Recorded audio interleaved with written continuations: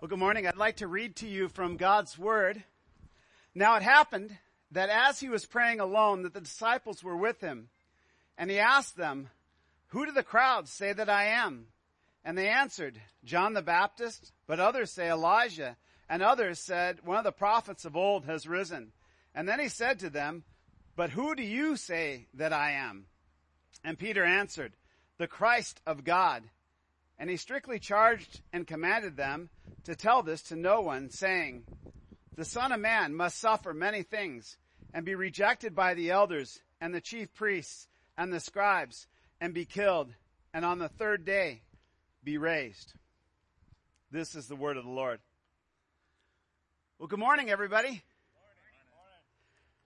I'm so glad that you're with us today, whether you're here with us today or whether you're watching with us online. My name is Ken, and I want you to know, whether you're black or whether you're white or whether you're brown or some other color, whether you're rich or whether you're poor, whether you're young or whether you're old or whether you're married or whether you're single or whether you don't know, whether you're a Republican or whether you're a Democrat, whether you consider yourself gay or whether you consider yourself straight or something else, whether you love Jesus or whether you're not sure about him yet, this is a place where you will be loved, and this is a place where you will be accepted. You are loved and accepted because we here are Jesus' church. This place is not the church. The people here who understand that Jesus is their God and King are the church. Jason, am I having a problem with this mic? No, my fingers. Okay. Let me repeat that. This place is not the church. The people who understand Jesus is their God and King are the church. Our King, Jesus, came to love all people. And Jesus loves us not because of any of the identities that I mentioned before. He loves us because of the identity that he gave us when he created us. He made us in his image, in the image of God. So his love for us is not about what you have done in your life so far. It's about what he has started in you and what he desires now to perfectly complete in you. Today, our message is, who is this? And that is the most important question we can ask about King Jesus. And friends, I challenge you not to answer that too quickly, because we can give a trite answer, a simple answer, and yet it is something that we can wonder on infinitely. You know, in our journey over the last couple of years through the book of Luke, we've been learning about Jesus, and the disciples have been traveling with Jesus for some time now, and they're in about the midpoint of their journey, their earthly ministry with him. And yet, even the ones following so closely with him have not really fully grasped who this man is yet. From the start of his ministry, they should have had a clue. The Holy Spirit descended on him in bodily form like a dove, and a voice came down from heaven and said, "You are my beloved Son. With you I am well pleased." You know, in the ancient world, to say something was the son of something was to say it had the same substance of something. God was revealing that Jesus had the same substance, the same thing as God. He had all the same attributes. God's pleasure in him shows that Jesus had sinless perfection in his human form.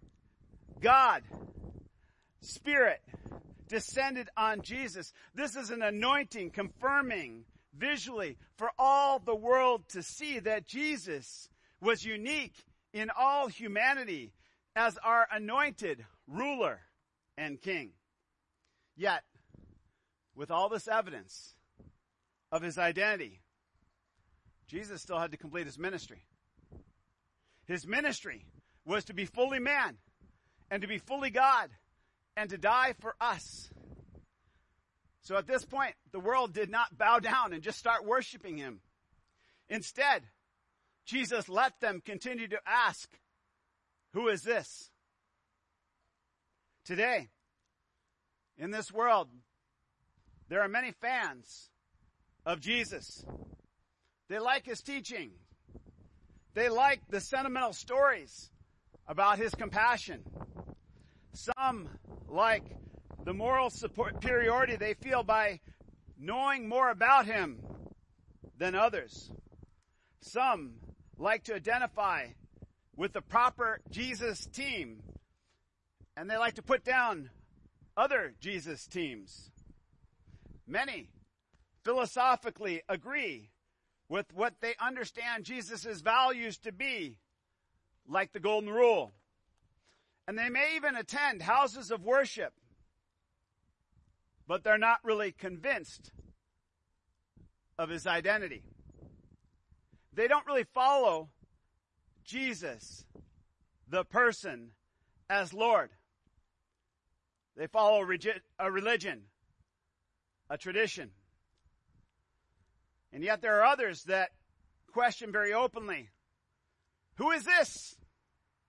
Why should he tell me how to live? Jesus might have been some mystical, spiritual teacher who had some cute sayings, but they're not really that relevant to my modern life. There have been lots of great spiritual teachers like Buddha and Muhammad and Confucius. They all said basically the same thing. I'm spiritual after all. Who is this man Jesus that everybody makes such a big deal after?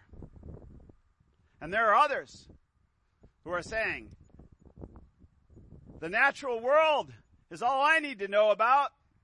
I can't be bothered with some guy who died over 2,000 years ago.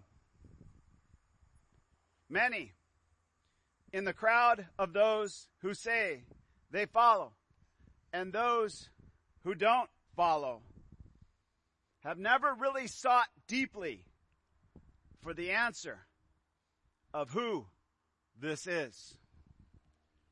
Many know a lot about him, but they don't know him. We are not saved by our faith in his moral teaching. We are not saved by identifying with him or how much we know about him.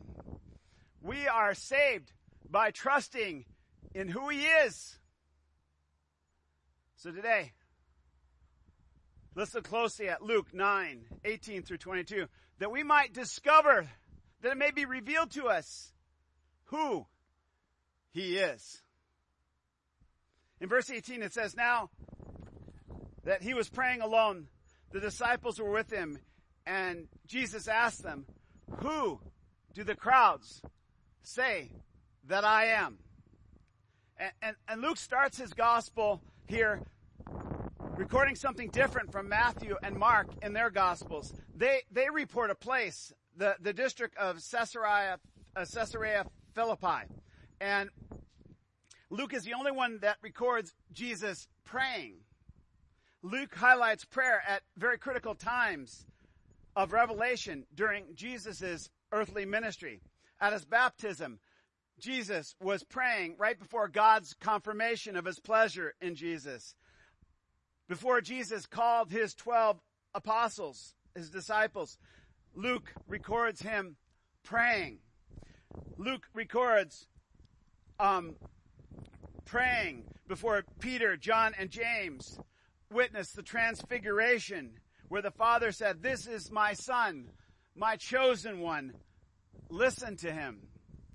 And Jesus was also praying during the temptation at the Mount of the Olives when the angels were revealed that came and strengthened him.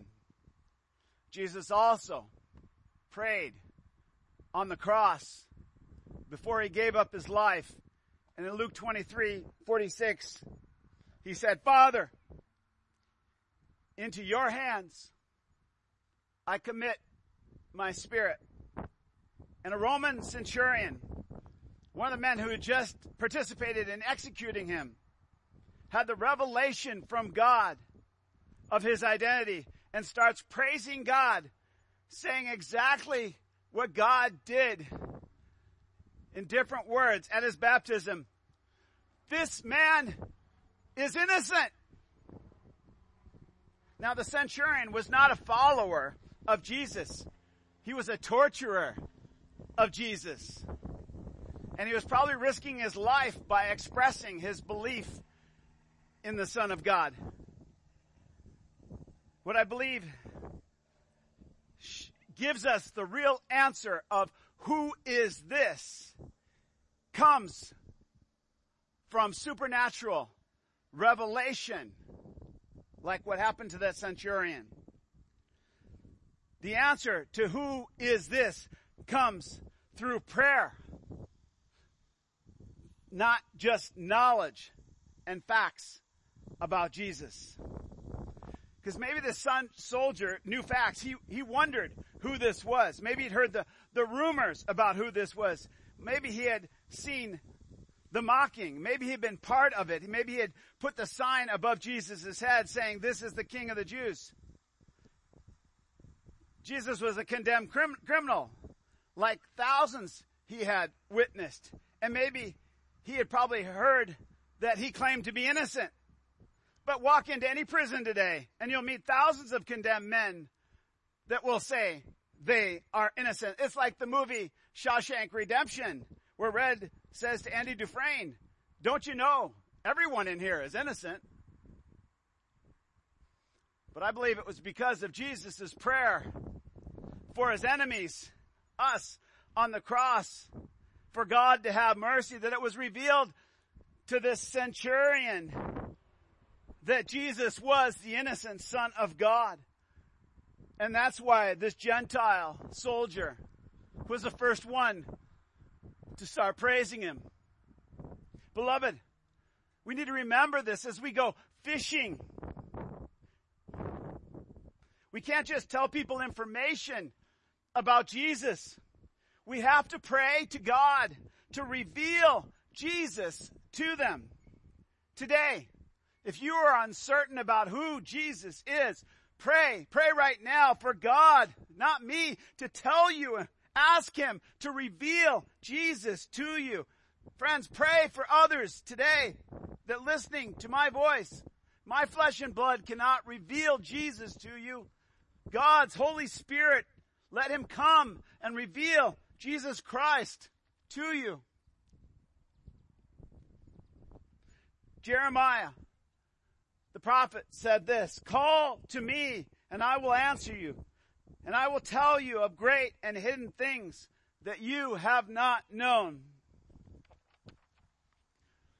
Today, God, come and tell us of things we do not know. As I said, this text today was a turning point in Jesus' ministry, because before this, the disciples, they were still asking, who is this? Remember when they were out in the boat and he calmed the wind and the waves with a word, and they were afraid? They cried out, "Who is this that the wind and the waves obey him?" And when Jesus cast out 2,000 demons from a man in a Gentile country, I wondered, did they think, who is this that even the demons obey him with the word go? And we know they're not thinking the Alpha and the Omega. Otherwise, Peter would never have asked him how Jesus knew a woman touched him in a crowd that was pressing in a day later. And then Peter is invited into a special meeting where Jesus raises a little girl from the dead. And his buddies then were given the power to cast out demons and actually heal people by Jesus. But, they're still wondering, who is this? Because if they had known, they wouldn't have come up to him and asked him, how are you going to feed these 5,000 people? And then ordered Jesus to send them away. So even though these men served him and they followed him, they did not understand who he was until this moment when Jesus prayed. And he prayed for his Father to reveal it to them.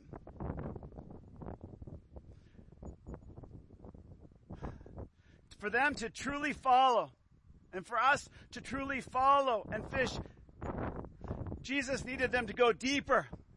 Because for these disciples, things were going to get tougher. And so Jesus asks them a question. He says, "Who does the crowd say that I am?" The crowd and the ultra-religious were caught up in what Jesus did, not in who Jesus was. But what's important is in who Jesus was. Some in the crowd today say that Jesus never claimed to be God, that he was just some great teacher, that he was just some great healer, and that ancient people were confused. Actually, the Pharisees, the religious people of his day, were not confused by what Jesus was saying about his identity. They were offended by what he was saying. Luke 5, it records that the Pharisee said, "Who is this that speaks blasphemy? Who can forgive sins but God alone?" And they said that when Jesus told a paralyzed man, a man that was paralyzed from birth, that he was forgiven. See, the Pharisees knew that deranged people try to claim to be God. And they were accusing Jesus of being one of them. But then Jesus backed up his claim and said, "Why do you question in your hearts? Which is easier to say, your sins are forgiven, or to say, rise and walk? But that you know that the Son of Man has authority on earth to forgive its sins."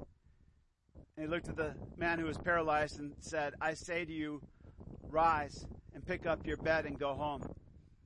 And immediately he rose up before them and picked up what he was lying on.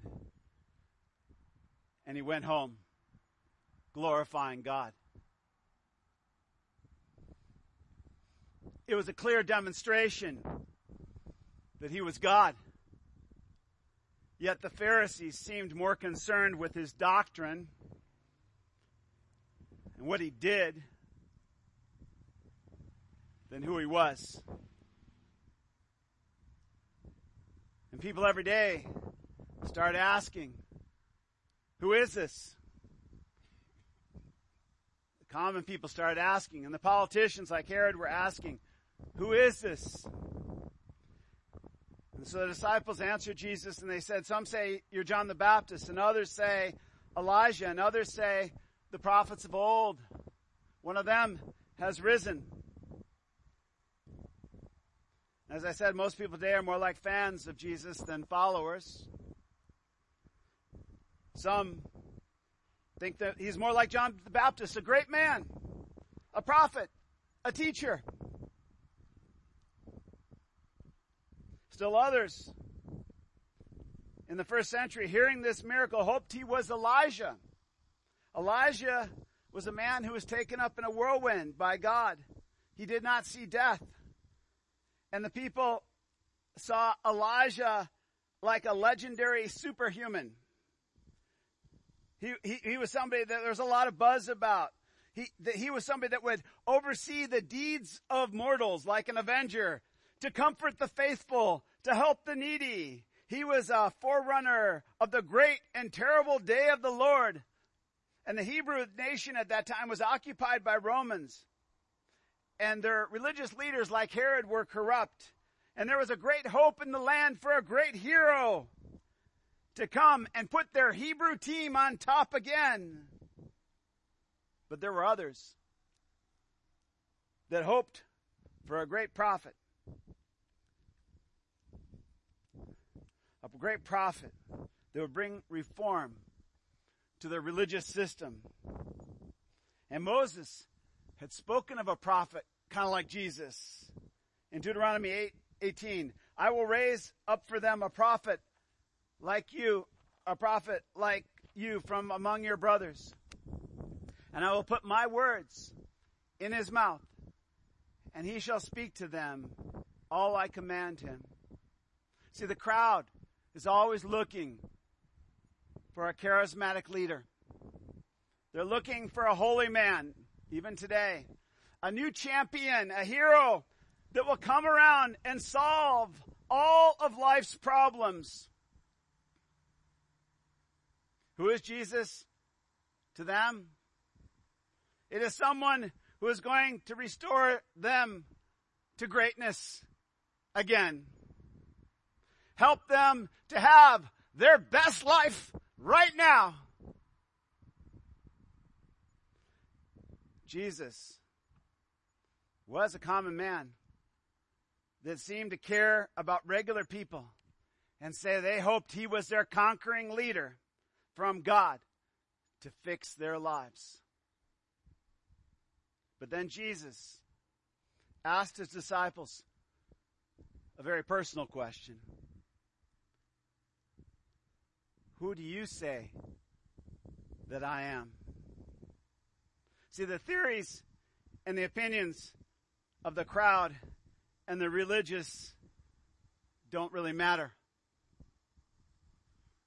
There are going to be people that love Jesus, and there are going to be people that hate Jesus. What really matters if you're going to follow him is what you believe about his identity. If Jesus really is who he says he is, it doesn't matter what the crowd thinks. We tend to have the false belief what is popular is true. And we follow celebrities in our world.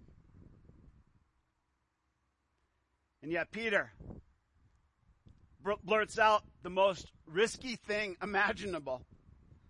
Peter says, "You are the Christ of God."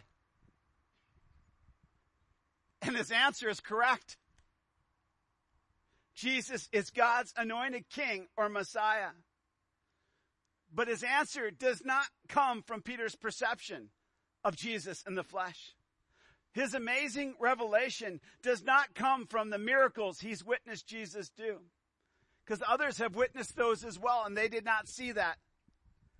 So Jesus tells Peter that his revelation came directly from God himself. He says, "Blessed are you, Simon Bar-Jonah, for flesh and blood has not revealed this to you, but my Father who is in heaven." The I Am revealed himself to Peter in the man, Jesus Christ.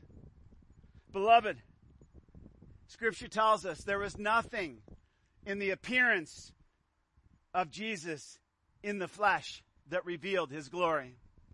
Jesus had no special glow, no great charisma, no long, beautiful, flowing hair like the pictures show, no wealth, no charming personality. Isaiah 53, 2-3 says, "He had no form or majesty that we should look at him, no beauty that we should desire him. He was despised and rejected by men, a man of sorrows, acquainted with grief, as one from whom men hide their faces. He was despised, and we esteemed him not." See, Jesus was not at all like other men. He was not like the other men the crowd was seeking. He was not like the other men the crowd was seeking throughout history. Most men have sought holy men, teachers, and leaders who brought glory to themselves.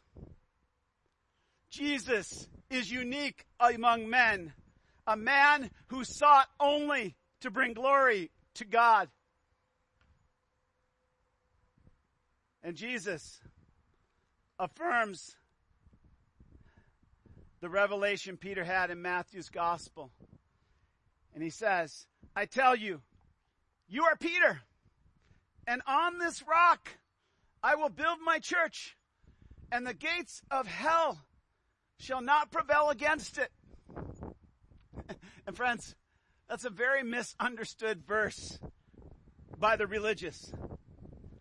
And I think it's because men and women seek their own glory. And so they interpret this verse to mean that the church is built upon Peter. And then on a succession of popes who are to be little Christs on earth, who ordain themselves in fancy clothes and live in beautiful palaces. But when Jesus says you are Peter, Jesus is making a little joke. And the religious don't often get a joke. They don't often have a sense of humor. In the Greek, Peter is the word Petros, which means little stone or piece of rock. But when Jesus says, on this rock, he uses the word Petra, which means great rock or cliff. The revelation of who he is the bedrock on which his church is built, not Peter the little stone. Peter's new revelation that Jesus is God, God's unique and anointed King and Savior to us all, is the key, friends, to the kingdom. Jesus said, I am the way, I am the truth, I am the life, and no one comes to the Father except through me. Peter is not the way, and neither is any church, any denomination, any pastor, any human leader. Our little stone, Peter, is just the first disciple of the church to receive this revelation of who Jesus was. Anybody else that God reveals this revelation of who Jesus is then God's true church. The Bible says this in 1 Timothy 5. There is one God, and there is one mediator between God and man, the man, Christ Jesus. We don't enter the kingdom through a denomination or through a set of doctrines taught by men. We become his church when God reveals Jesus' identity as God and King, and by faith we believe it. All his true church are there based on the revelation of one doctrine alone. The belief that the man, Jesus Christ, is our God, our King, and our Redeemer, whose by his innocent blood alone our sin is removed through our faith by grace alone. Jesus is the key that unlocks the kingdom to us. Now, Peter, looking at this sweaty, dusty man next to him, even with all the miracles he has seen, could have no idea who this guy is next to him. He could not fathom the immeasurable greatness of the power towards those who would believe in him would have. Colossians 1:15 through 16 says this about Jesus. He is the invisible God, the firstborn of all creations. For by him all things were created in heaven and on earth, visible and invisible, whether thrones or dominions or rulers or authority. All things were created through him and for him. He is before all things, and in him all things hold together. Yes, Jesus had just made a lot of bread and fish for 5,000 people. But Peter probably had also maybe heard him burp in the tent the night before. And I'm sure Peter didn't even know the gravity of the revelation that just came out of his mouth. Jesus strictly charged and commanded his disciples to tell no one what Peter had just said. Why would Jesus do that? This is the greatest news ever. God is with us. God is our buddy. We just had dinner with him last night. We are untouchable. We can now go kick some Roman butt. Beloved, that's exactly why Jesus said, do not tell anyone. It was the title that Peter used. God's anointed Messiah. It was not wrong. It was true. Jesus was the one that Jeremiah prophesied about. Behold, the days are coming, declares the Lord, when I will raise up for David a righteous branch, and he shall reign as king and deal wisely and execute justice and righteousness in the land. Jeremiah 23. But see, this word, anointed Messiah, king, had a political hope and had a political agenda to it that was in people's flesh. It was in the people's flesh, in the people of Israel. It was all about making Jerusalem great again. It was not so much about God's kingdom in their hearts. It was about restoring their kingdom. It was about them having their best life now. God's design has been and always will be that he would be Israel's king. But Israel had rejected God's rule. And he chose human rulers with humans, but Israel chose human rulers. And those human rulers had human agendas that often took God's people away from God. They took them far from God. And Jesus had come not to restore the kingdoms of men, but to bring a new kingdom where God himself would rule us perfectly and directly in love for his people. There were to be no hierarchies and rulers. There's none mentioned. Jeremiah 30:22 says, God saying, you shall be my people, and I will be your God.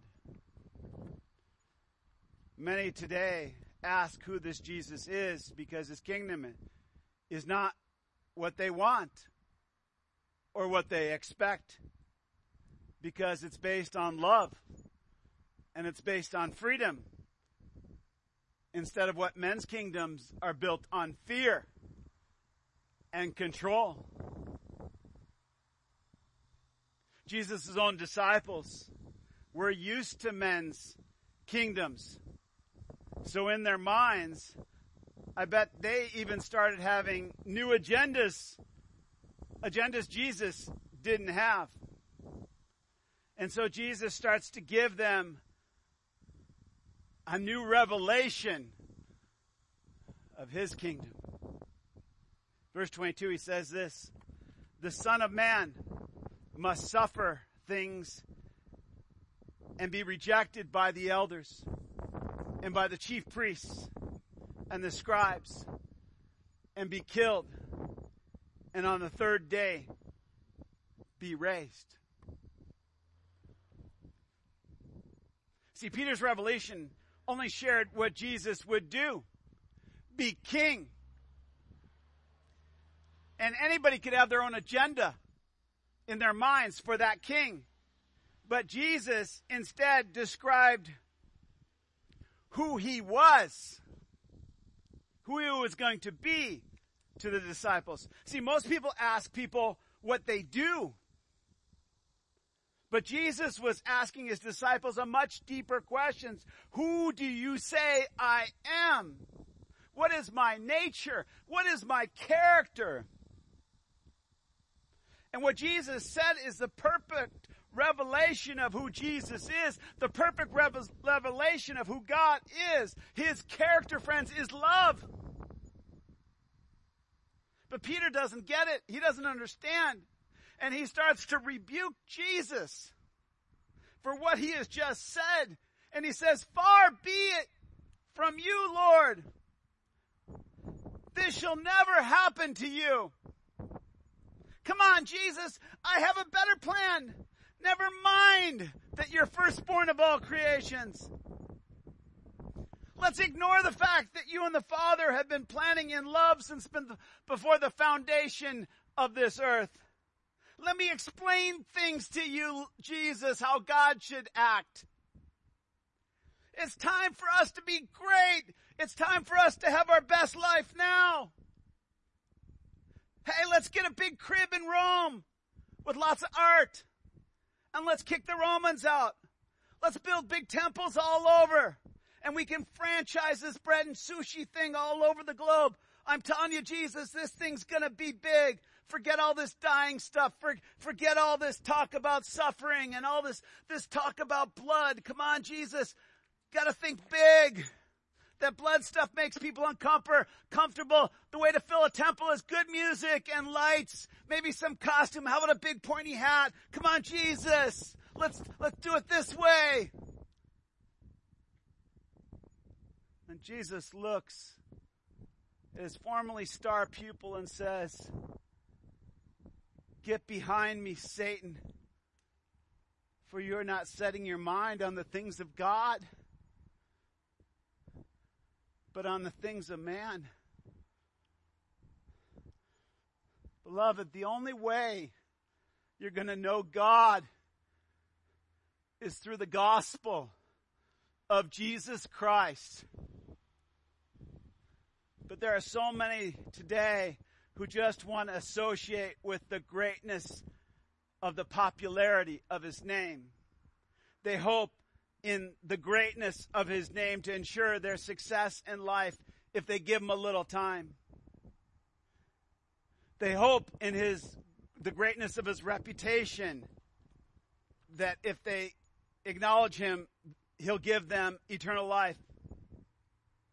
But so far, God has not revealed to them through the gospel who he is. His goodness and his love. It is only through the gospel that we know God. So again, let's look at what Jesus says about himself. The Son of Man must suffer many things and be rejected by the elders and the chief priests and the scribes and be killed, and on the third day be raised. See, Jesus very rarely calls himself Christ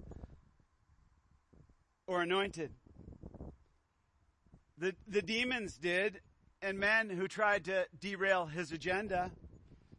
Jesus' favorite description of himself in the scriptures is the Son of Man. And he's not being ambiguous or hiding his identity. He's being crystal clear about who he is, his sovereign rule. The title comes from Daniel 7:13 through 14, but it doesn't have the political baggage that the word Messiah or anointed had. And Jesus right here says the Son of Man must suffer. Must means it's planned. This shows the character and the nature of God's love. His suffering for us has been ordained, planned, since before the foundation of the world. In love, God would send his eternal Son in human flesh to suffer and die for us. Jesus is not saying, don't tell people who I am.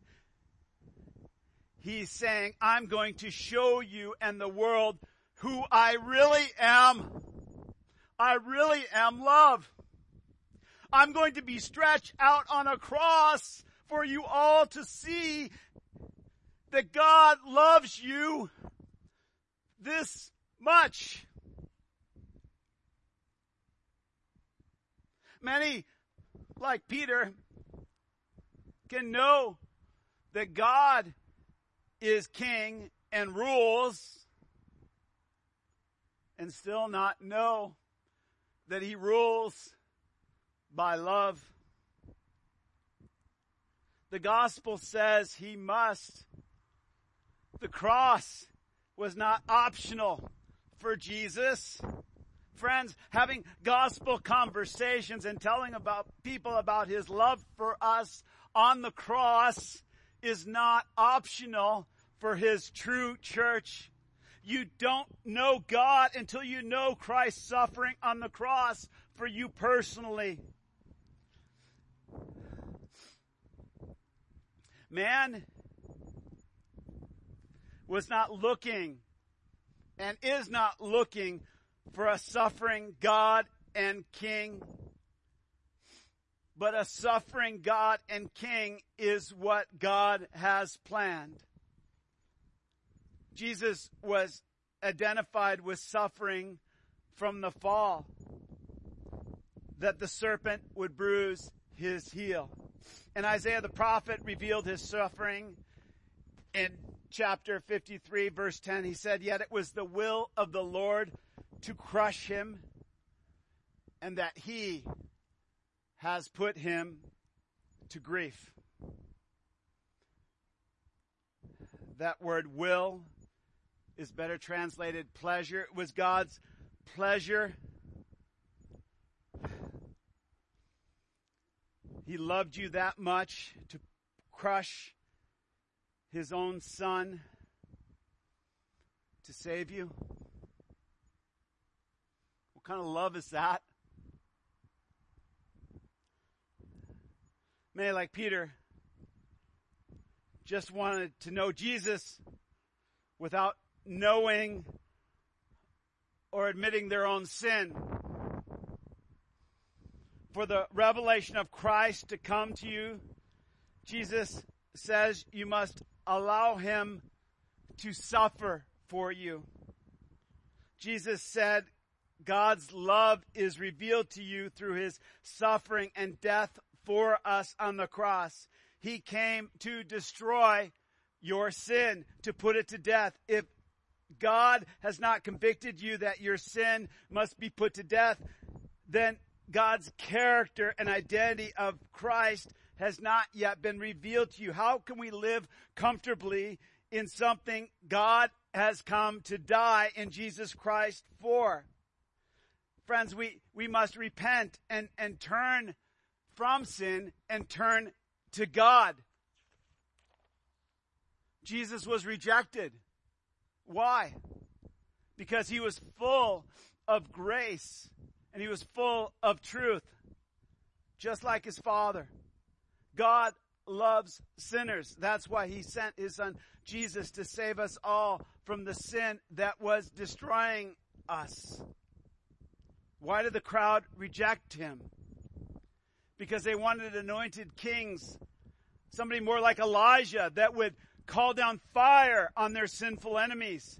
They wanted a great man like John the Baptist who confronted and condemned the corruption of their sinful enemies. They wanted a prophet like Moses who would come down and lay down the law so they could live separated from the sin of their enemies. They wanted a king like David who could come and defeat and kill their sinful enemies. But Jesus is unique. He was different. He came full of grace, demonstrating love to sinners and speaking the truth that we are all the enemies of God because of our sin.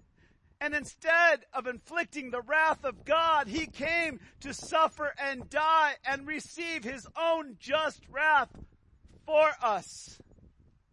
He was there to receive the just penalty we deserved, to redeem us in his love by his mighty power of his love, not to destroy us in his fury, but to love us to redemption.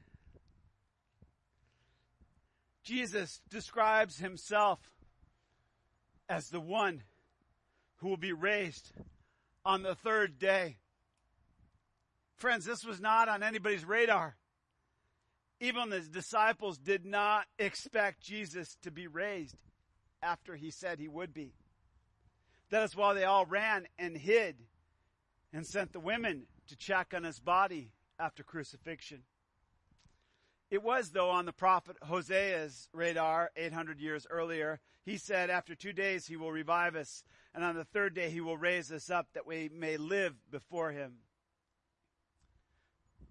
So who is the real Jesus? The real Jesus, he is the one who is identified as resurrected from the dead after 3 days. Friends, you can visit great human teachers' tombs like Buddha and Muhammad, or any great leader in history. But Jesus is unique. You will find no bones in any tomb, and you never will, because he is alive today, and he is alive forever. He is the Son of Man, the Ancient of Days, the eternal God, the one who sits at the right hand of the Father. And if you don't know that Jesus is alive bodily today, you don't know God, and you don't know who he is. Romans 10:9 and 10 says, if you confess with your mouth that Jesus is Lord, and you believe in your heart that God raised him from the dead, you will be saved. For it's with one's heart, one believes and is justified. And it's with one's mouth one confesses and is saved. Beloved of God, is your heart convinced or convicted to confess Jesus as Lord and accept his rule and follow him as your God and as your King, the one who came in the flesh because he loved you? Is your heart convicted that God raised Jesus from the dead, that he died to forgive your sins? He earned your forgiveness on the cross, justifying you before a holy God, a God who loves you, that the Son of God gave his life for you. Is your heart convicted and convinced that you are saved forever because he has risen? He has defeated your sin. He has defeated the power of the devil over you. And he has freely given you the gift of everlasting life by your faith in him as the eternal Son of God.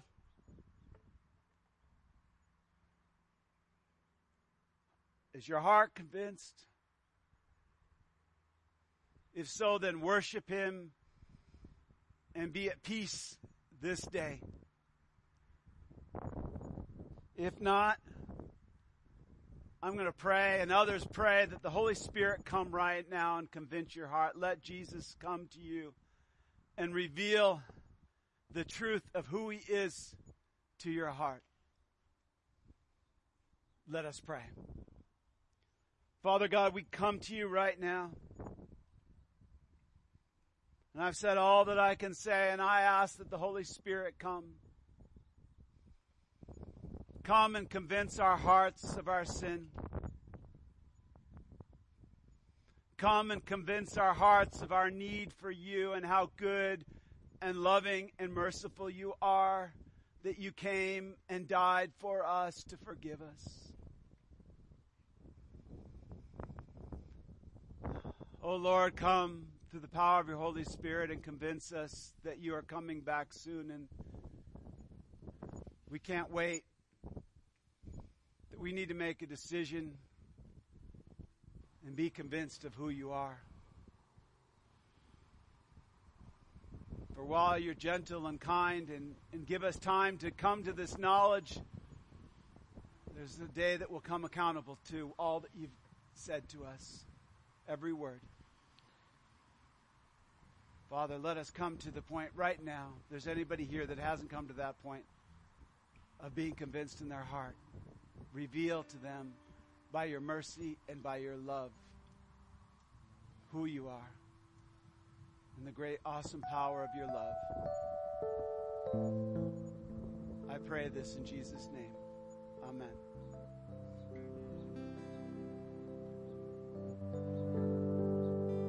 Friends, as we worship him, if you feel led that you need prayer, if God's revealing something to you, come, I'll be here to pray with you.